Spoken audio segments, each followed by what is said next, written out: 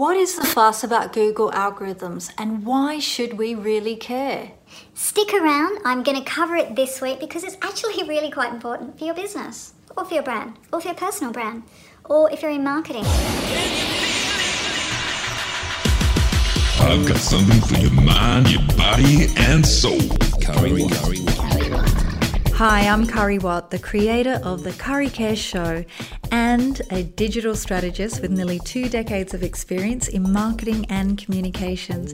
It's my mission to help you achieve and exceed your marketing goals with a tailored digital strategy for your business.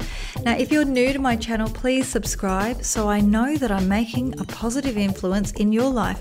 Plus, it's totally free. Now, Google search engine is a powerful tool, but the internet is a really big place. It's sometimes hard to find what you're looking for. Now, every time you search, there are thousands, sometimes millions of web pages with helpful information. Now, Google figures out which results to show you, but did you know the journey begins long before you even type a word? Google organizes information about web pages in our search index. Now, the index is like a library, except it contains more info than all the libraries put together in the world. Now, Google uses software known as web crawlers to discover web pages. Now, these crawlers look at the web pages and follow links on those pages, and they go from link to link and bring data back to the web pages and back to Google's servers.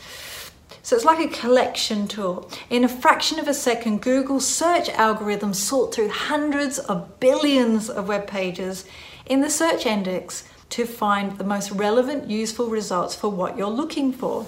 They narrow down what you're looking for with specialized searches. You can browse through different categories, and these categories could be images, maps, news articles, or video footage, products or services that you can purchase online, content in books, videos, and educational papers. For example, if you search for the term Curry Watt in the news category, you'll find results that show news on the articles that I've written, perhaps. But when you search Curry Watt in Google, normal search, you'll find my website and images. Now, like all search engines, Google uses a special algorithm to determine its search results called PageRank, which assigns each web page a relevancy score. Now, a web page PageRank depends on a few factors. Number 1, the frequency and location of keywords within that web page. If the keyword appears only once within the body of a page, it might receive a low score for that keyword. Number 2, how long the web page has existed. People create new web pages every day, and not all of them stick around long enough. Google places more value and emphasis on pages with an established history. And number 3, the number of other web pages that link to that page in question. Google looks at how many web pages link to a particular website to determine its relevance.